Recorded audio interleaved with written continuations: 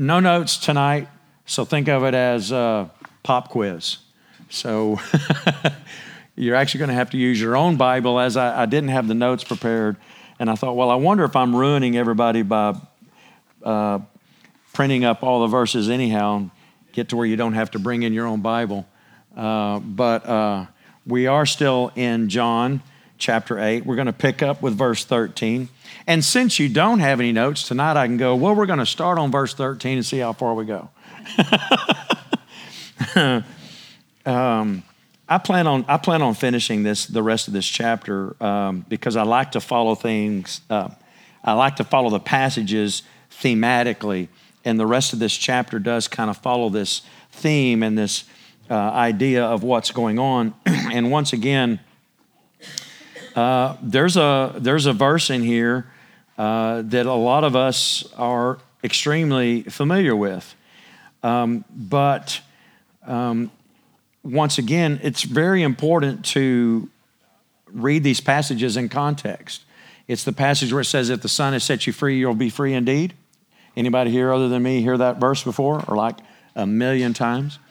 Well, it's really interesting when you read that verse in this context, reading this whole section, and the comparisons that he's making in here. So let's pick up with this, because if you remember, he just got through saying, we talked about this last week, when he said that he was the light of the world, and that was a major part of the Feast of Sukkot, and that things would build throughout the week, and that they would have these huge menorahs, basically, up to 75 feet tall, a number of them, there on the Temple Mount and around there in Jerusalem, and they would light them all up and literally light the city up with these natural lights. Think about Christmas. You know, how doesn't it get special, you know, when everything's lit up with all the lights and everything, everybody goes, you know, all out.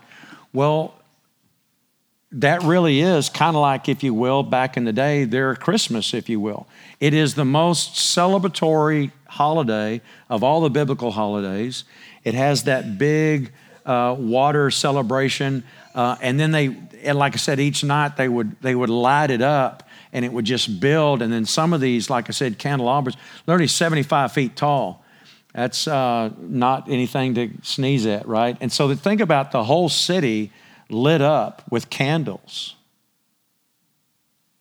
That's pretty special. And they say that you could see it a long ways. Anyways, so that's what this is still during this time here where Jesus is talking to them. Yeshua's teaching them. And now he's going to be moving into the inner part of the temple. And we'll see that here in just a second. So he's sharing these testimonies, and it picks up here in verse 13 where it says, the Pharisees therefore said to him, you bear witness about yourself. Your witness is not true. Yeshua answered and said to them, even if I witness concerning myself, my witness is true. For I know where I come from and where I'm going. But you do not know where I come from or where I go. You judge according to the flesh. I judge no one. But even if I do judge, my judgment is true, because I am not alone in it, but I and the Father who sent me. And in your Torah also it has been written that the witness of two men is true. I am one who witnesses concerning myself, and the Father who sent me witnesses concerning me. I'm going to stop there. I want you to pay attention here that already he has said twice who sent him. So who did he say that has sent him? The Father did. Just hold on to that, because we'll get to that here in a second. They tell him, says, look, your witness isn't true, because in the Torah, it says you have to have at least 2 or 3 witnesses for a matter to be confirmed. You can't convict somebody just on one witness, and one witness testifying doesn't mean anything. And so that's what they're bringing up to him. They're trying to even trap him again and say, you can't be your own witness to testify as far as who you are. And so then he challenges them, but he says something pretty fascinating, because he says, I know where I come from and where I'm going, but you guys don't have a clue. that's going to build as we go through here. And he says, and you judge according to the flesh. You're judging according to what you see. He goes, I'm not here. Remember, he didn't come to judge, but to bring salvation. And he says, but I don't judge anyone, but if I do, my judgment is true. And then he says, and I'm not alone in it. Because who's really doing the judging? The Father is, and the Word of God is. We're going to be measured up to what God's Word actually says. And he's challenging them with this, and he's saying that you guys are just judging according to what you see. That can be deceiving, can't it? Can't it? It can be very deceiving. Even today, it's pretty amazing. I mean, what they can do with video is amazing. It's almost like I don't even know what to believe anymore of anything I see, even when it looks somewhat believable. Sometimes they'll do it so over the top, you go, okay, that was computer generated. But then there's others you go, I don't know. What am I really seeing here? He's saying here, he says, you judge according to the flesh, according to what you can see. He goes, I'm not. But my judgment is true because I'm not the only one in it. Folks, what we need to do is we need to learn something in this short passage right here that I just read. In the days to come, it will be extremely important that you not judge something simply according to what you see, but you and I had better be judging it according to what the Word of God says, period. Period. Because you're going to see some stuff and hear some stuff that you're going to go, well, maybe that is true. Proof's in the pudding. I just saw it. A very prominent person said this was true, so it must be true. Those of you that have been around for a while, you figured out you need to question pretty much everything, right? And make sure that it lines up with the Word of God. Well, in our current state of affairs, everything's going to get a lot worse, and the speed will increase exponentially, I believe, in the days, months, and years ahead. And you just need to know what the Word of God says. You're going to get caught off guard. So then he brings it back up again, saying that he's reminding them, look, in the Torah, this is what it says. And I'm going to show you how I'm not breaking it because I'm testifying of myself and the Father is also testifying. He didn't bring this up, which he could have, but the Torah also was testifying according to the works he was doing.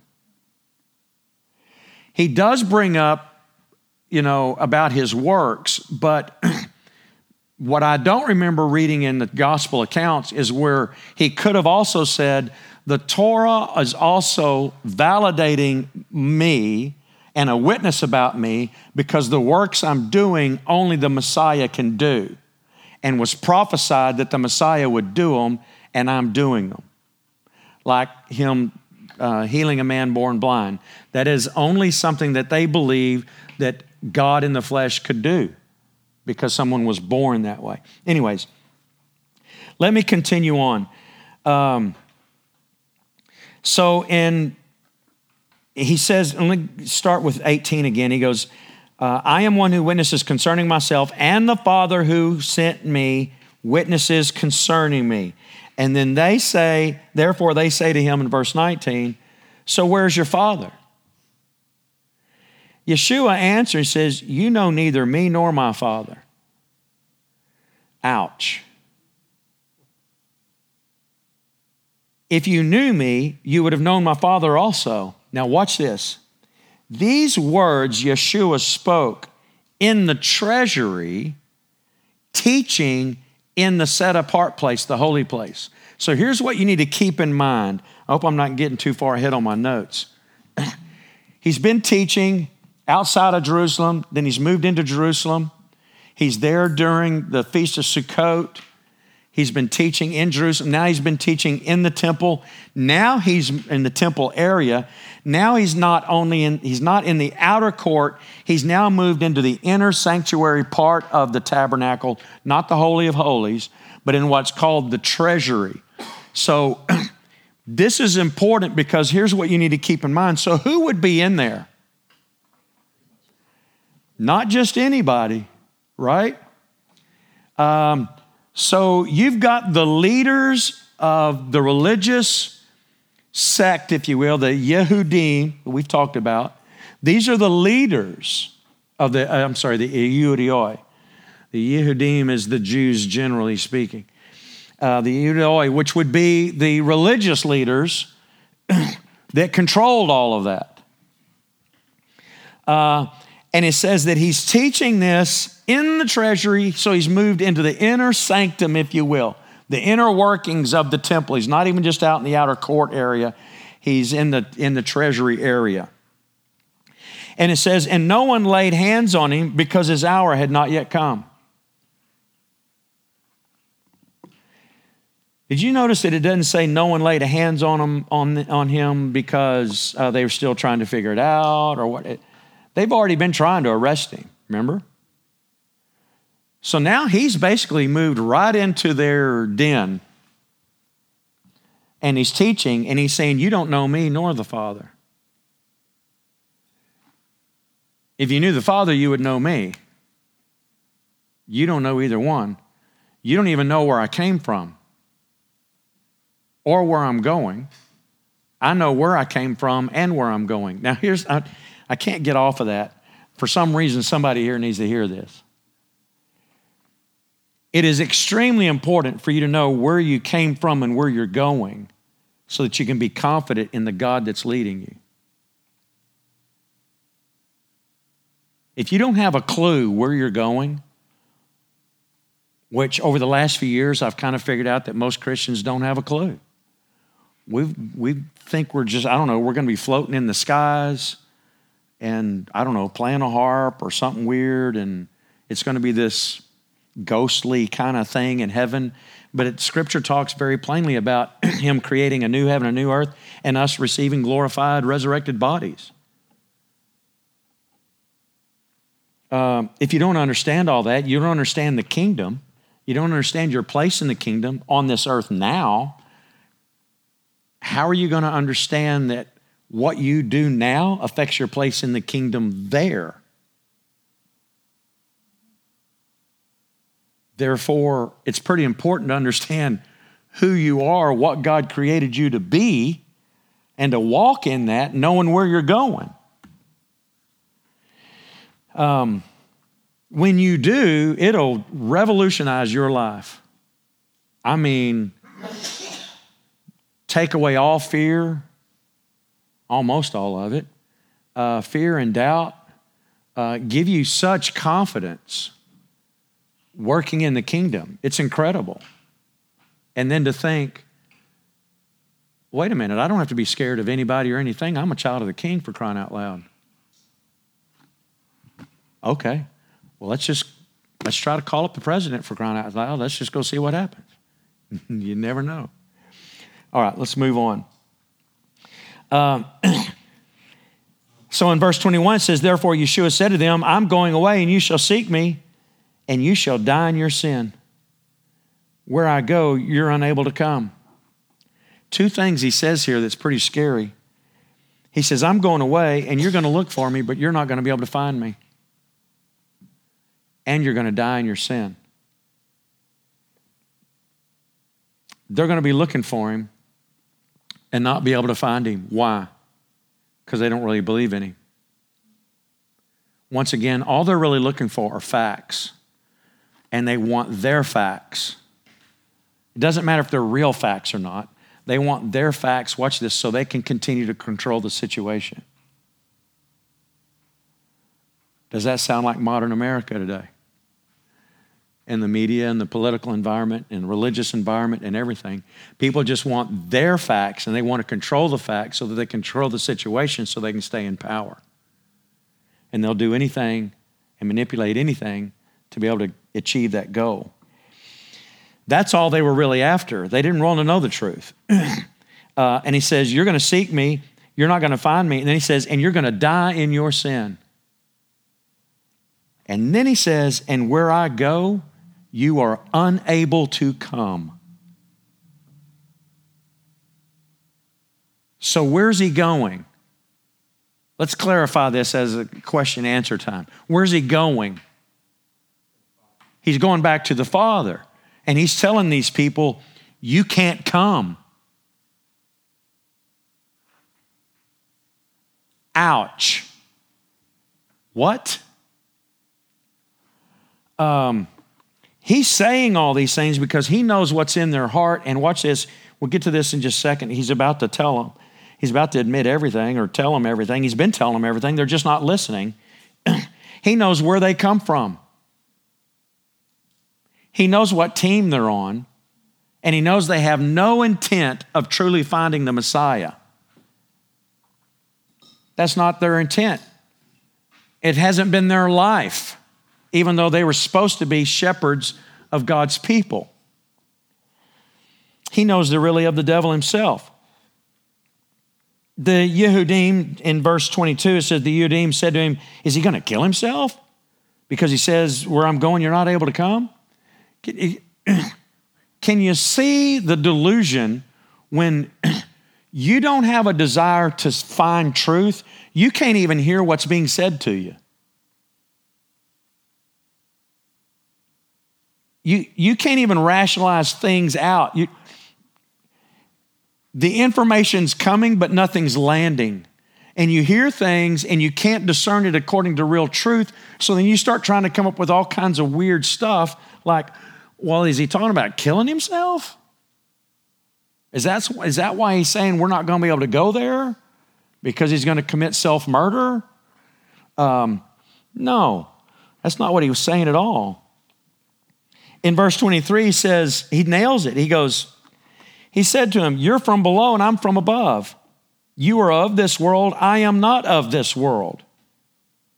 Therefore, I said to you that you're going to die in your sin. Watch this. For if you do not believe that I am he, you shall die in your sins. Now, there's a lot of other telling things in these statements. He's telling them why they're not going to be able to come. He goes, because you're from here and I'm from there. And you can't figure this out. And the reason you're not going to be able to go to heaven, the reason you're not going to be able to go where I'm going, is because you don't really believe that I am who I say I am. That's the pivotal issue. He goes, because if you don't believe that I'm he, you're going to die in your sins. Now watch this. He goes, I'm from above. You know what's fascinating? You ever hear of the Jewish people making what's called aliyah? When they move to Israel, they call it making aliyah. That's just the term, okay? But what the term means is to go up, to ascend up. Why? Because when you go to Jerusalem, when you're in Israel, that area, the only way to get to Jerusalem is to go up. Is to aliyah, up, to go up to Jerusalem. Where are they? They're in Jerusalem on the Temple Mount, in the temple area. Basically, the highest point there in the actual city of Jerusalem. I'm trying to remember if the mountain just on the other side of the valley there is actually higher. I don't remember now. Anyways, but it's very, very high. It's a bowl. Right. But they're at this top spot, and the only way to get there is you got to come up from below, up on the mountains to go up to Jerusalem. And yet Yeshua is saying, but I'm from above. He came down to Jerusalem. Everybody else has to go up. Everybody else has to aliyah. It's the only way to get up there. You have to aliyah. You have to go up to get to Jerusalem. But Yeshua is saying, I'm from above. And he was sent here from the Father, and he came down from heaven. He came down to earth. He's above it all. And he's telling them, he says, but you are from below. And then he goes, and if you don't believe that I am he, you're going to die in your sins. Then they said to him, well, then who are you?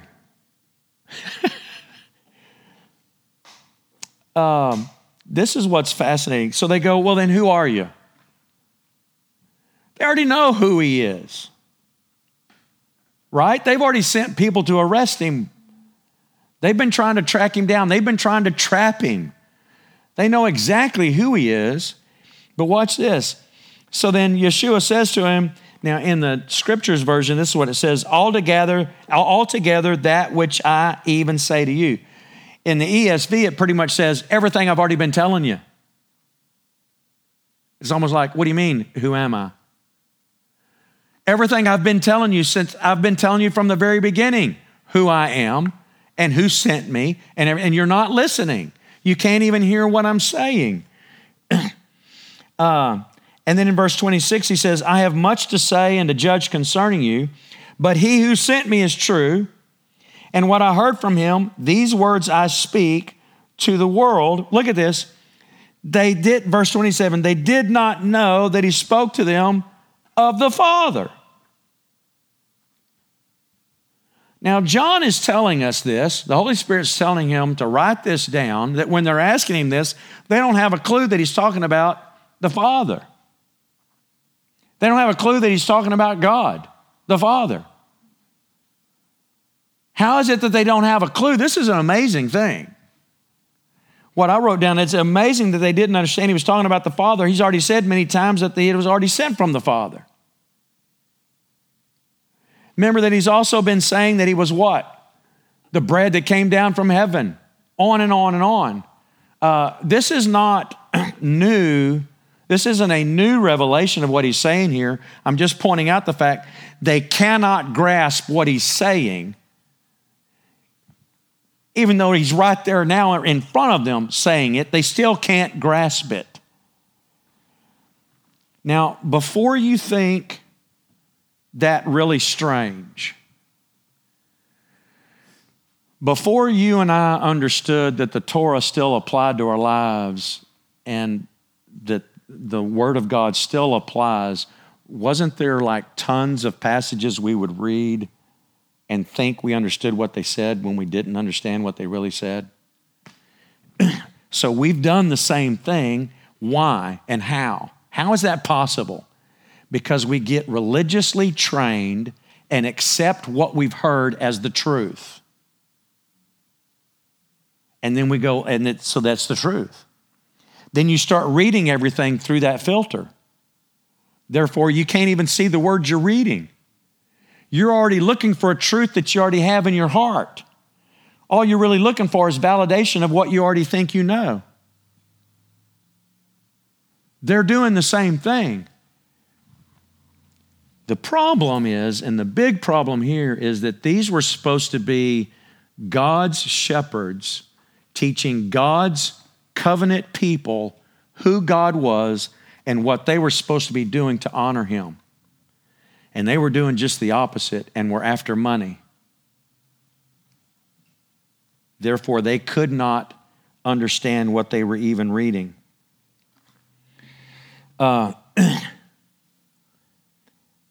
So let me continue on here in verse 28. It says, so Yeshua said to them, when you lift up the Son of Adam, the Son of Man, then you're going to know that I'm he.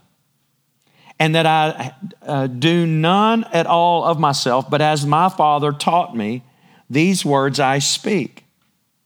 And he who sent me is with me. The Father has not left me alone, for I always do what pleases him. And let me go ahead and read verse 30. And as he was speaking these words, many believed in him. Now, once again, this is why reading your Bible in context is extremely important. If you pick and choose verses out of context and you go, so he was speaking these words and there was a lot of people there around there that believed in him. Well, there were many there that believed in him, but who were they that were believing in him when he said these things? Remember, where is he?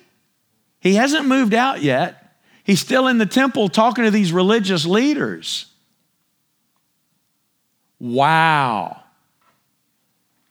So what we're talking about here are basically Pharisees, Sadducees, religious leaders in the temple of these Iudioi, these religious leaders that were governing everything religiously and politically. And it says, and many believed in him at that moment. They got it. It clicked. It clicked for them, and they went, oh my. He's got to be the Messiah. And they believed in him. Yeshua understands this. It says, when he says this, many believed in him because why? He's God, so he knows what's going on in our hearts. He turns his attention to those that believe in him. The very next verse, in verse 31, it says, so Yeshua said to those Yehudim, Jews, who believed him. Now what he's about to say is directed at the religious leaders there in the temple area where he's teaching and saying these things that now believe that Yeshua is the Messiah. You have to keep all that in context so that you understand the comments that he's about to make. Verse 31, he says, so Yeshua said to those Jews, those Yehudim who believed in him, if you stay in my word, you are truly my disciples or taught ones, and you will know the truth, and the truth will set you free. If they understand, they're believing, they're right there. They're like, he's got to be the Messiah. So Yeshua turns to them and says, okay, so if you stay in my word, then you are truly my disciples. And then you will know the truth, and the truth will set you free. He doesn't stop. Well, they then start to answer, they asking him some questions there in the crowd, I'm sorry. So that phrase, you will know the truth and the truth will set you free, we've all heard that one before too, because it's always in the Rolodex for the verses you need to memorize, right? But what we don't pay a lot of attention to is that one little small word, if. If you stay in my word, then you're proving yourself to be truly his disciple. In other words, you haven't had a prison conversion where you'll do anything to get out. But then once you get out, do you really still have that relationship or not? He's saying, if you stay in my word, then you truly are my disciples. It's then you will know the truth, and the truth is going to set you free. This is when they ask him, he says, man, we're Abraham's seed. We're born from Abraham. We haven't been servants to anyone at any time. How do you say we're going to become free? Do you find that comment fascinating or funny or even amazing? They said, we are the seed of Abraham. We have been servants to no one at any time. Little question, little history question. So who controls Israel at that point? Rome. Who are they servants of? Rome. How did a lot of them even get in charge of the temple area? Rome. To make money with Rome. So they're sitting there going, look, I know my DNA. I know my heritage. We came from Abraham. We ain't servants to nobody's dude. Ever. They even said at any time. I guess they forgot all about Babylon and Egypt and on and on and on. I mean, amazing. So it says, so how are you saying we're going to be set free? Isn't that amazing? When you get so prideful and so self-centered, you don't even know your own history. You'll just say whatever dumb thing comes to mind. Yeshua answered them, says, truly, truly, I say to you, everyone doing sin is a servant of sin. So what is sin?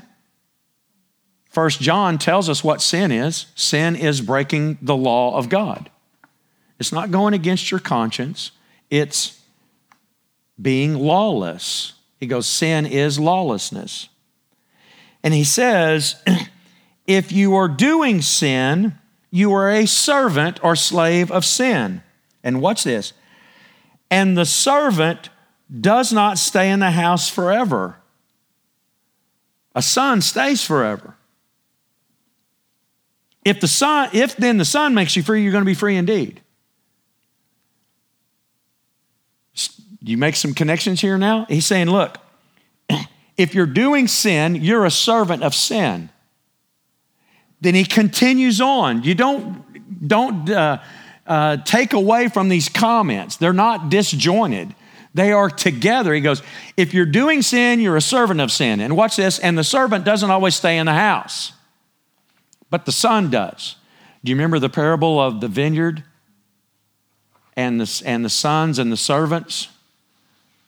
And the parable is that the owner of the vineyard would send even his son because they'd been beating up his messengers. He said, I'll send my son, it'll be all right. And they go, let's just kill the son, and that way we'll take the vineyard. And then when the owner of the vineyard comes, he does what? He takes those servants and he kills them, and he gives the vineyard to someone else. Well, does Yeshua know that parable? Since he said it? Yeah, he knows the parable, right? So he says, the servant doesn't always stay in the house. The son does. Therefore, why is that? Because he's the son of the father who owns the house. Who owns what house? Israel. Who owns the world? Who owns the universe? Who owns the house that they're in? The temple. What were they supposed to be? God's servants, shepherds, taking care of God's vineyard, which is Israel. So here he's making the connection. If you're doing sin, you're a servant of sin. The servants don't always stay in the house, but the son does. Therefore, if the son sets you free, you're going to be free indeed. You see now where that context and that statement has tons of meaning.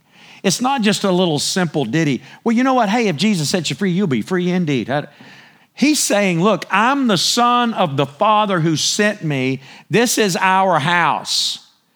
If I set you free, you are truly free. And you're not going back into bondage. Watch this. To what? Sin. To be the servant of sin and be its slave. In verse 37, he goes, I know that you're the seed of Abraham. I got it. It's okay, Jack, I got it. I know who you are. He goes, but you're seeking to kill me because my word has no place in you. I speak what I've seen with my father, and you do what you've heard from your father. And they answered him and said, Abraham's our father. And Yeshua said, well, if Abraham was, if you really were Abraham's children, you'd be doing the works of Abraham. But now you actually seek to kill me, a man who's spoken to you the truth, which I heard from God. Abraham didn't do this. He's nailing them down by what they're doing, not so much by what they say they do or don't believe. You see, your actions speak louder than your words. He goes, I know that you're Abraham's seed. Right here, I'm going to jump ahead just a little bit. It says, but this is a note I wrote down for myself. Wow, Yeshua here admits that they are descendants of Abraham, and yet he also says in verse 44 that their father is the devil. Once again, it's not the physical blood flowing through our veins that proves if we are part of Yahovah's family and his kingdom. It's not what your heritage is, your physical heritage is, that's going to determine your place in the kingdom or anything else. But our actions do display where we really are coming from. Not our belief system. It's our actions. I mean, ladies, would you really want your husband to tell you all the time he loved you, but then actually treat you badly? Then do his words mean anything if he's treating you badly and all kinds of dumb stuff, but he's telling you that he loves you? And if he's doing that, and then he says, honey, I love you, you're going to roll your eyes at him, aren't you? Or at least turn around and roll your eyes or something, right? Because you're going to be thinking, yeah, right, get a little bit closer so I can hit you with this pan. Right? Because actions speak louder than words, and actions either verify or deny the words spoken. Right? Our actions either verify what we say, well, they actually verify what we say, being them right or wrong. Because you can't get away from what you're doing. What you're doing comes out of our most basic motivational factors. You cannot get away from it. It's just the way it works. You're going to do what you actually believe in your heart, which should scare all of us, right? He's saying, but you're seeking to kill me, but Abraham, if you really were Abraham's children, well, you'd be doing what Abraham did. I'm going to go on down to verse 41. It says, you do the works of your father. Now, this gets pretty personal to Yeshua. This is where now it's really descending down into pretty much name calling if you don't understand all the background info. He's saying, you're doing your works of your father. He's already told them, I'm doing my works of my father, which is God. And they said to him, we weren't born of whoring. We have one Father, Elohim. Why would they make that comment to him? Yeah, you're that Jesus guy, right? And where's your daddy? What was all that stuff going on? Yeah. Mama Mary, she's pregnant before, they got married. I mean, we can count. They're really trying to stick him and trying to catch him here and why would they do that? Because now, you see, Yeshua is God, so he's not nervous. He even knows how the argument, the debate is going. He's in total control. So instead of them being in control of the conversation, he's in control of the conversation. Who has now lost all control? They have. They've just simply gone into name calling and then literally in that process condemning themselves. Because what do they now say? God is our Father. Ouch. Because now Yeshua is now going to answer them. Yeshua then said to him, this is in verse 42, if God were your Father, then you would love me because I came from God and am here. That's a loaded statement. For I have not come of myself, but he sent me. Now, we're about to close this down. He is about to just literally hammer them. Oh, you said God's your Father? I'm going to prove to you that that's not right. Because if God really were your Father, then you would love me because I came from the Father. This is why, this same concept is why we're told that we're supposed to love one another, and especially in the household of faith, because we're supposed to love what God loves. And the scripture tells us that if we don't love one another, then we don't have the light of God in us. That's proof as to whether or not we truly do love God or not on how we even treat one another. You can say, well, I love you, brother. Now, I'm just going to say this in love, and then the hammer's fixing to come, right? Filled with opinions and half-baked truths and everything else because, after all, we do know everything. The proof as to whether or not we truly love one another is in our actions, or whether or not we love God is in our actions on how we actually love each other. And watch this, love each other even when they are wrong and we are wrong. And why should we be able to do that? Because we were sinners at one time and God loved us and saved us in the middle of it. Therefore, if God has forgiven us of so much, who are we to be pointing fingers at anybody? At anybody. Except ourselves, right? If God really were your Father, you would love me, for I came from God and I am here. For I have not come of myself, but he sent me. Then now he's going to answer their question, really. Why do you not know what I say? Why is it you cannot hear? Do you understand the words coming out of my mouth? It's like, I'm going to tell you why you can't understand the words coming out of my mouth. Because you are unable to hear my word. Unable. I might as well be talking to the wall. You can't get it. He continues on. You are of your father, the devil, and the desires of your father you wish to do. He was a murderer from the beginning and has not stood in the truth because there is no truth in him. When he speaks the lie, he speaks of his own, for he is a liar and a father of it. And because I speak the truth, you do not believe me.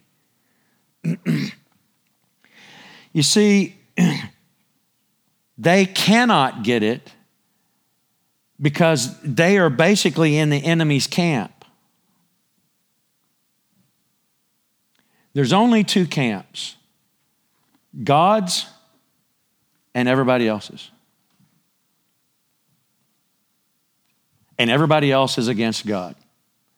It's headed up by Lucifer, who here is called the devil, which means the adversary. It's a title more than it's not really a name. It's really a title. And he's saying that you are of your father, the devil, and you desire to do what he wishes to do. He knows they desire to kill him. And he goes, and that's the proof that you are of your father, the devil. Your actions are telling. Your shoe's untied and you don't know it. You look down. You can tell me it's tied all day long, but I'm telling you, it's not tied. And the reason you can't see it is because you just won't look down. Because you don't want to look down. Because if you look down, you're going to have to admit that your shoe's untied. So you'd rather get in a fight over me about me telling you that your shoe's untied rather than tying your shoe. Genius. But that's where we are. And that's what he's telling them. And then he says, and you want to kill me and you don't believe me simply because I speak the truth. Now, it's important at this point, once again now, to remember, who is he talking to? He's talking to these religious leaders in the treasury area of the temple. There are some in the crowd that have started believing in him. He addresses them. And then there's this other crowd that are still trying to trap him. And these are the ones he's directing his attention to. And he's telling them, he says, you don't believe me because I speak the truth. You know what they're really, really good at? What they were really good at, and they're even really, really good at now? They're really, really good at quoting other rabbis. You know what 99% of Christianity is really good at today? Quoting preachers. Taking a verse out of context. Memorizing that and using it as a blanket to, do all kinds of weird stuff. We're really, really good at quoting other people other than just saying what the Bible says. And as soon as you start telling people what the Bible really says, they don't want to hear it. Don't want to hear it. Because it's the truth. And when you're faced with the truth, then you're going to have to change, watch this, what you do. And in modern Christianity, it's like, well, just don't go against your heart because the Holy Spirit's in you and he's going to tell you what you really should be doing. And so then it's going to be okay. And that's where all that mess comes from. Yet the Word of God says, no, that's not how it works. The Word of God said that the heart is exceedingly wicked. Who can know it? Why would I want to trust my heart? Has your heart ever gotten you in trouble? Have you ever just, one day went, ooh, that didn't turn out very good? Anybody here other than me want to just go ahead and admit that there was at least one or two things that you'd go, anybody here have a few that you're like, I'd kind of like to have that one back, as a matter of fact, and maybe tear the pages up and burn it in the fireplace in the middle of summer even. A do-over, yeah, you know. We have a few days in our life we'd like to have do-overs. Folks, it's in our actions that proves what we really believe. And why would we want to trust in our heart if our actions are proving something wrong and we know it by what the Word of God says? Then that should convict us, drive us to tears, begging God to give us the strength to never do that again. Instead of, well, I'm only human and that's just as good as it gets, and oh well, God, it's me again, I'm sorry, for the 9,000th time. It really should convict us, right? So then he tells him, he says, you don't believe me because I speak the truth, and he hasn't stopped talking. Who of you proves me concerning sin? Who here is going to tell me what I've done that is sin?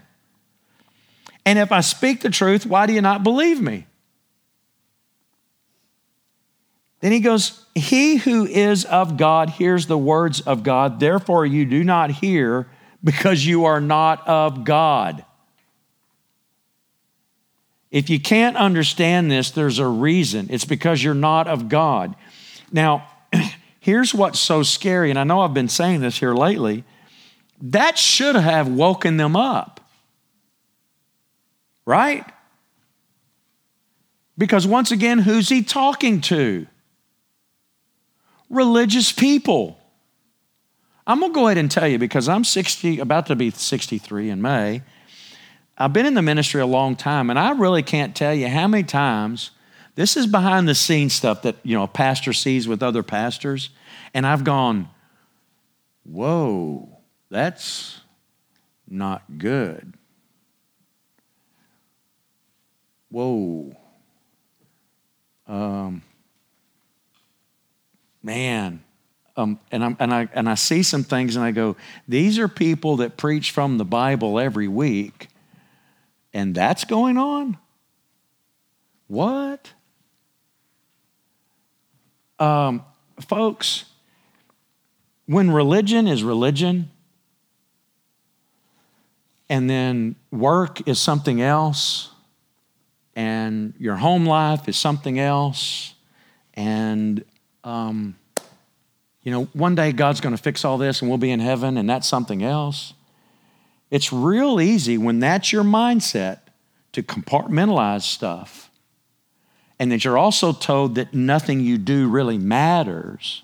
And if you do mess up, all you got to do is say, God, I'm sorry, and he'll forgive you. You just keep going. Then it becomes very easy to constantly pick and choose verses and do things that you know are wrong and just keep going. That's exactly what they were doing. But when God is saying to these religious leaders, think of them as pastors, when he's talking to these pastors and saying, you guys are of the devil. The reason you can't understand what I'm saying is because you're from your father, the devil, who was a murderer. All you want to do is kill me. You want to silence me. You want to get me out of here. You want to physically kill me. The reason you want to physically kill me is because I'm about to upset the apple cart and you're not going to make your money anymore. And that's the only thing. He goes, I'm speaking the truth. You don't want to hear it. And you're offended because I'm speaking the truth and you want to kill me. And when he tells them you're really of the devil, that should have scared the stuffings out of them and they should have repented. But folks, it's pretty hard to repent when your heart is so hard that you already don't care. All their actions are already proving they don't care, and they don't really care about the truth. All they care about is their truth. So now they're going to continue with this name calling. So the Yehudim, they answered him and says, didn't we say that you're from the Shomron area, the Galilee area? It's another term for that. And that you have a demon. You got a demon in you. Now they're throwing darts. You're saying we're of the devil. You got a demon. And you're from that weird place up there, you know, where all those half-breeds are. Yeshua answered and said, I don't have a demon, but I value my Father, and you don't value me. I don't seek my own glory. There is one who is seeking and is judging. Now watch this. Truly, truly, I say to you, if anyone guards my word, he shall never see death at all. Or the other word for that would be keep. If you will keep my word, you will not see death. So what does the word keep mean? This is why I use the Scriptures version, because they get a lot of these words right, I think, for better understanding. Because here it says guard. It means to guard it. It doesn't mean to do it. If you guard it, protect it, in other words, make it authoritative in your life. This is what's governing my life, not my heart, not my opinions, but what Yeshua said and what the Bible says. That is what is authoritative, and I'm going to guard it, protect it, make sure it doesn't get messed with, because this is the pattern. This is my roadmap, not only for this life, but for the next. If you got a GPS that's going to get you through this life and through heaven, wouldn't you want that thing right? Because when she says, turn right here, and you can't see the street sign, you're like, I'm going to go ahead and turn because I'm not looking at a map anymore, right? Unless you got someone, that's giving you directions that's sitting next to you, say you need to turn here. You're just trusting and you're turning. Folks, the Bible is your GPS for this life and the next. That's why, watch this, you don't add to it or take away from it. It's God's word that he's given us to see us through in this life and the next. So Yeshua says, if you'll guard my words, make them authoritative in your life, protect them, treasure them, then you will never see death. Hallelujah, isn't that good? So then they say to him in verse 52, now we know that you've got a demon. We know that you got a demon. Abraham died and the prophets. And you say, if anyone guards my word, he's never going to see death at all. Are you better than Abraham? He died. And the prophets died. Whom do you make yourself out to be?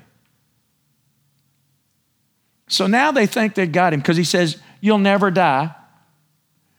Oh, really? So now you're going to tell us that you're better than Abraham and the prophets. They all died, dude. Now he's about to make them really mad because they think they've got him trapped. And so in verse 54, it says, Yeshua answered and said, I'm going to use the word glorify. If I glorify myself, my glory is not at all. It is my Father who glorifies me, of whom you say he is your Elohim. Wow. Can it be any more clear now who he's calling his Father and is glorifying him? They said that God, Yahovah, is their Father. Now he's not even going to mince words. He hasn't up to this point, but now he's just like going to really get in their face with it. My Father who sent me is the one you called your Father God. I mean, it's like, and he's glorifying me. You said he was your God. Verse 52, and you have not known him. You don't even know who you're talking about. But I know him. And if I say I don't know him, then I'll be like you, a liar. But I do know him. Whoa, watch this. And I guard his word. What?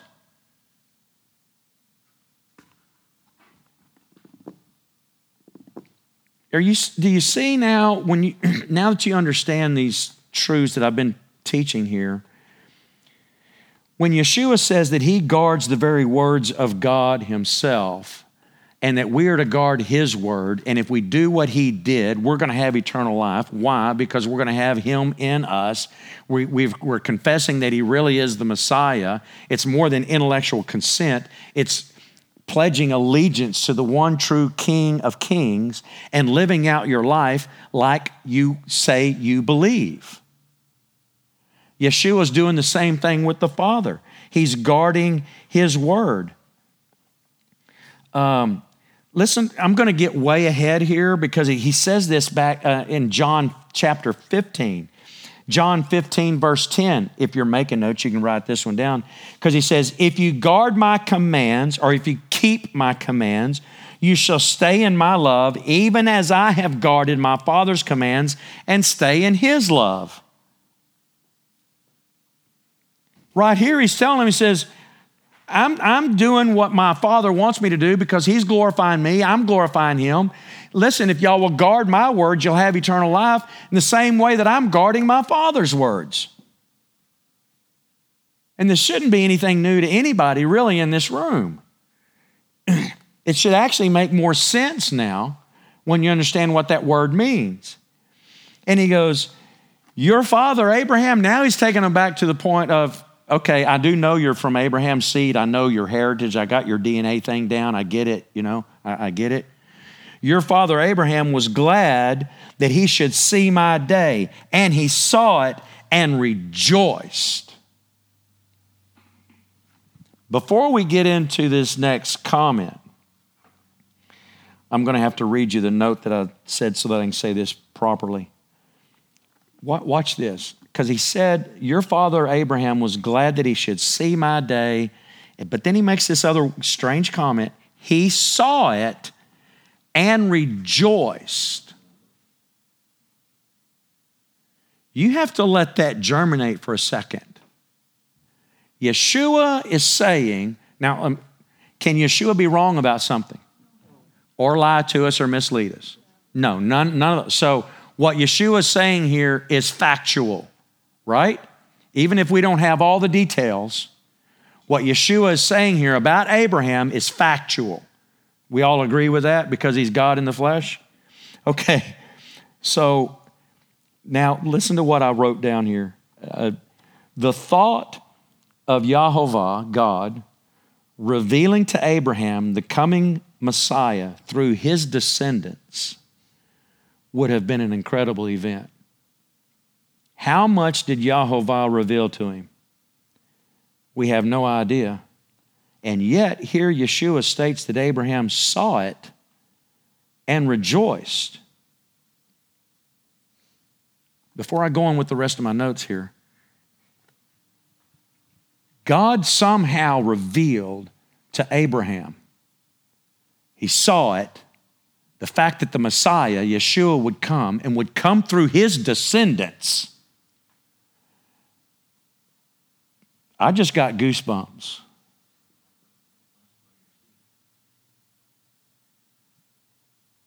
Try to put yourself in Abraham's sandals. God's been promising you a great heritage. Descendants like the stars and the sand on the sea. He didn't have any kids. Then he does that dumb Ishmael thing, right? But then what happens? Isaac, right?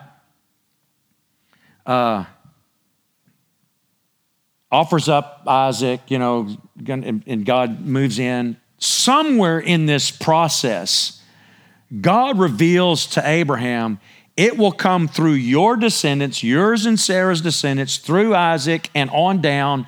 And there's a time coming when I will send the Messiah, the anointed one, that will restore all things, and he's going to come through your heritage because of this conversation and relationship you and I have.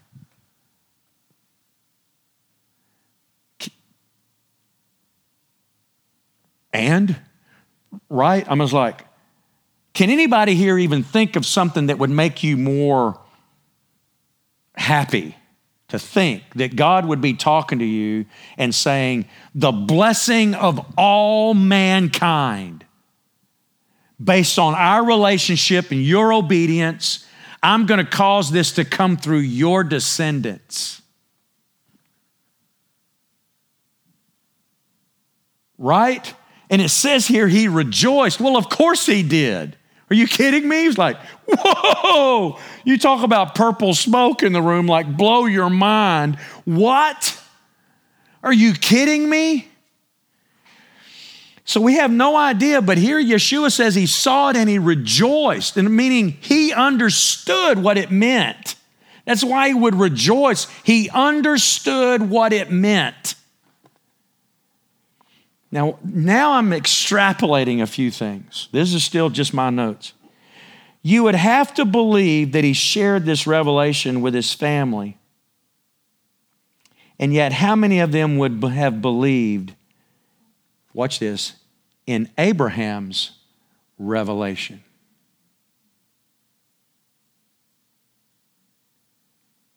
He's like 100 years old at this point, when Isaac and offering up Isaac and all that stuff. He's 100. How many of them believed it? I'm going to guess none of them. But you think he would have kept that a secret from Sarah? You think he would have kept that a secret from Isaac? You think he would have kept that a secret from any of his relatives and descendants and stuff, on and on? No. It's the most powerful, the biggest blessing. Are you kidding me? The culmination of creation and mankind from me and my descendants, somehow you're going to do this? Wow. I continued on with my notes here. Once again, we see here how important it is to have your own personal relationship and revelations with Yahovah.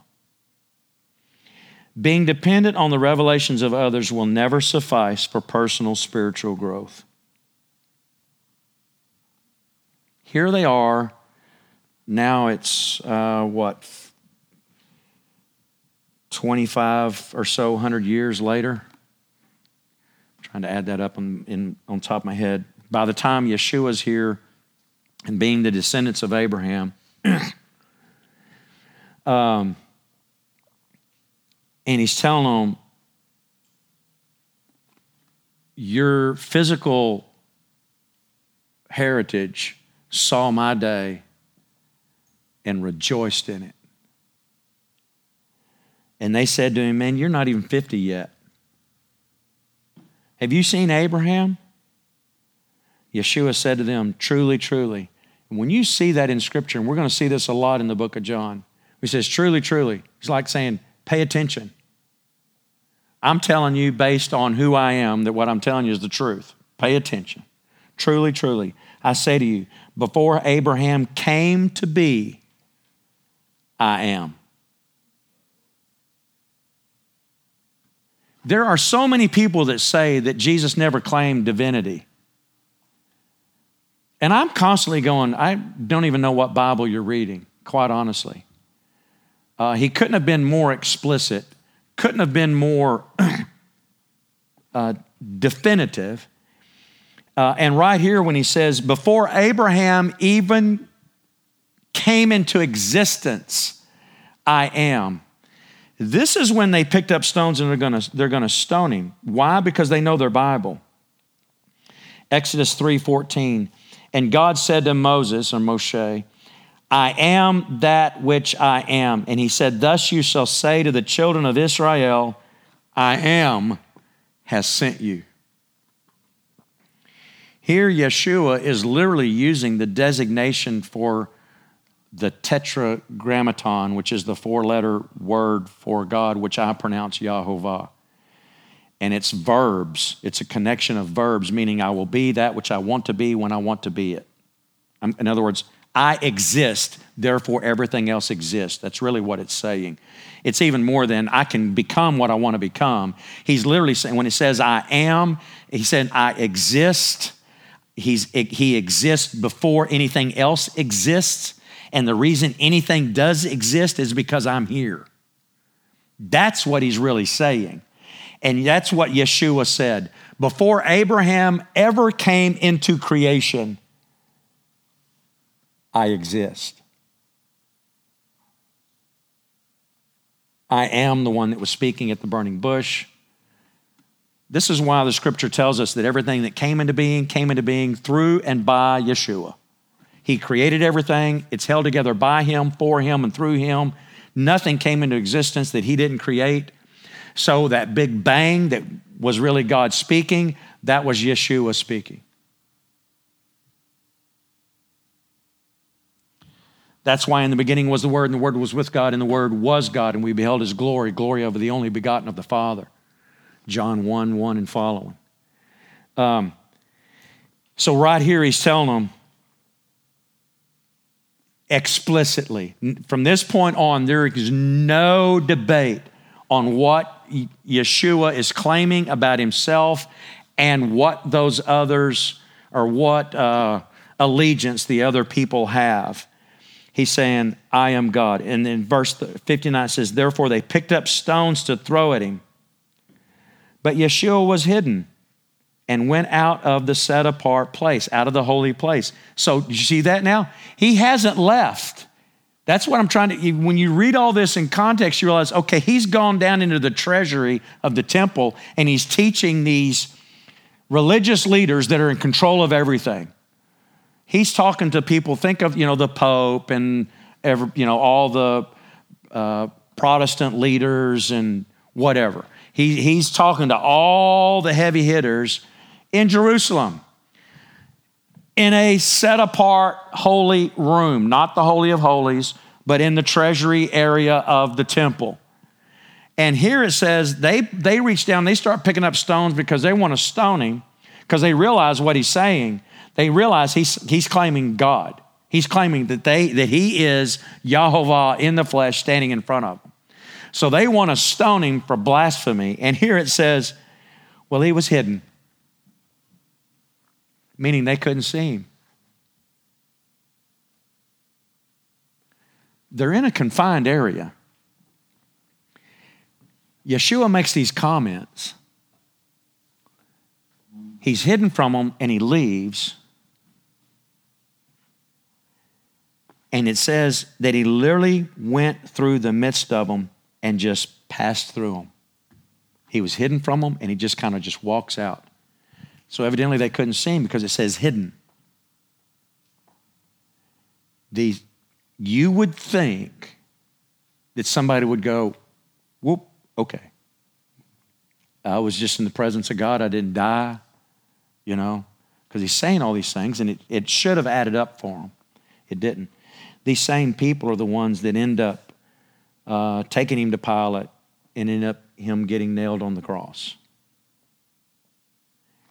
Folks, here's my point in all of this. Proof texting stuff to people to try to get them to believe what you see. Trying to convince people. This doesn't work. Either people want to know the truth or they don't want to know the truth. And the sad truth is that 99% of the people out there don't want to know the truth. Because if you hear the truth, that means you're going to have to change something. And very few people want to change. But I'm going to tell you one little thing about Paul Henry. I'm too scared of myself to not try to face the truth and change what I can to get as close to my God as possible. Because I know that he's coming back and he's coming back soon. I know things are going to get really rough, and I want to be as right with my God as I can possibly be. As I can possibly be.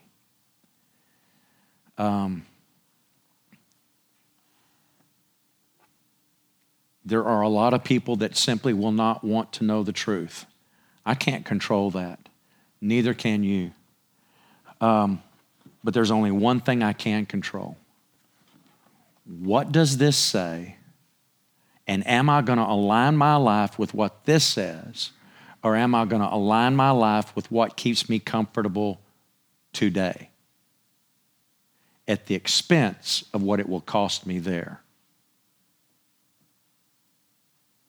An insurance salesman will tell you that's dumb planning. A financial planner will tell you that is very, very, very dumb financial planning.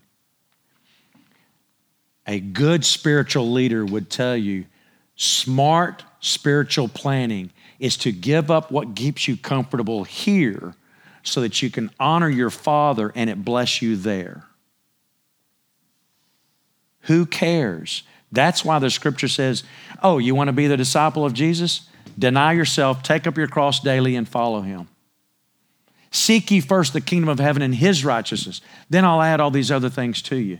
You want to be a follower of me? Then you need to deny yourself. Well, that's not the American way, though, is it? The American way is, I need to be first and foremost. I got to win. I got to get home with the most toys, on and on and on. And that's the form of success. I only want to hear one thing. Well done, thou good and faithful servant.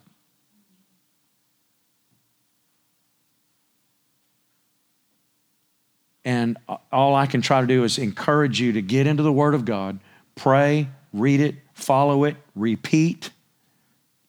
Align your life with what the Word says and stop trusting in, folks, don't even just totally trust in me. Compare what I tell you to what the Bible actually says. Don't trust anything 100% of what you read or hear or see on YouTube or Facebook or anything. Compare it to what the Word of God actually says. Why? Eternity hangs in the balance. That's why. They couldn't get it. Why? Because they were of the devil and they didn't want to know the truth. But they were religious people. Matter of fact, the most religious of the religious. They could quote what everybody else said down pat. They could quote who quoted another quote. But they couldn't understand the very Word of God. They could quote the quotes of the Word of God. They could quote the Word of God, but they couldn't understand the Word of God.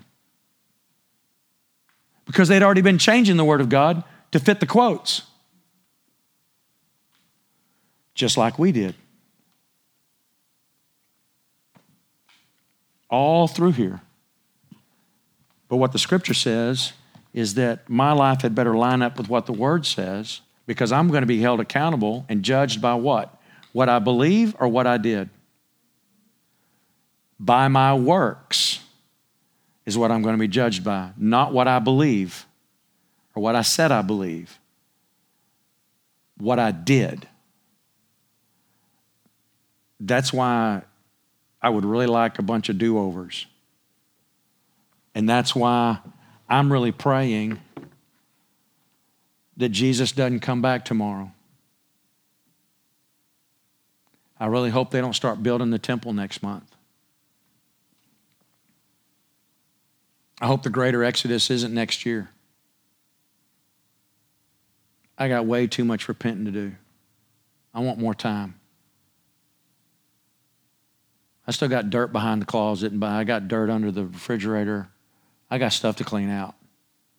Can anybody here relate? So I want more time. But what I see in the news scares me. And so I just go, well, God, I'm just, you're in control. I'm just watching. I see how things are shifting. I know it's short, but I just want to be close to you, and I want to understand what your Word says, because I want to be like what it says in here. Those that know their God will do mighty things. That's talking about during that tribulation period. So I want to know that I know Him. I want to know that I know His Word and what He's expecting out of me to do. And then to do that right, to love each other and to love God, try to point people to Him and help people understand what's happening so that He can be glorified. That's what I'm after. And I hope that'll be your goal. Time is short, so repent. That's for all of us Christians, right? I think everybody in this room and here is a believer. Know everybody in here. It doesn't mean that we as believers shouldn't repent. 1 John 1:9 says, if we confess our sins, He's faithful and just to forgive us our sins and cleanse us of all unrighteousness. You know what's fascinating about that passage? He's talking to Christians. He's He's talking to believers. Confess our sins one to another. Confess our sins. He's faithful and just to forgive us our sins, cleanse us of all unrighteousness. He's talking to believers. So repentance isn't just for those, those bad lost people. We're the good people, right? We got so much to repent for. God loves you. Here's what I want you to see. Before Abraham ever existed, Yeshua existed. Yeshua died on the cross to restore our relationship. Who's going to come back and rule on this earth for 1,000 years? Yeshua's going to do that, right? Therefore, whatever comes down the pike in between now and then, should we be scared? Not one bit. Not of that stuff. That stuff is not what scares me. You know what scares me? Paul Henry scares me. I want more time to do more cleaning on Paul, to clean Paul, so that when that happens, I'd like my exit review to be a lot shorter when that happens than if it were to happen today. So that's why I'm praying, God, give me another day, I need a bunch of years, but give me some more time to repent and get closer to you, because I want to please him. And I want to glorify him, and I hope that'll be your goal as well.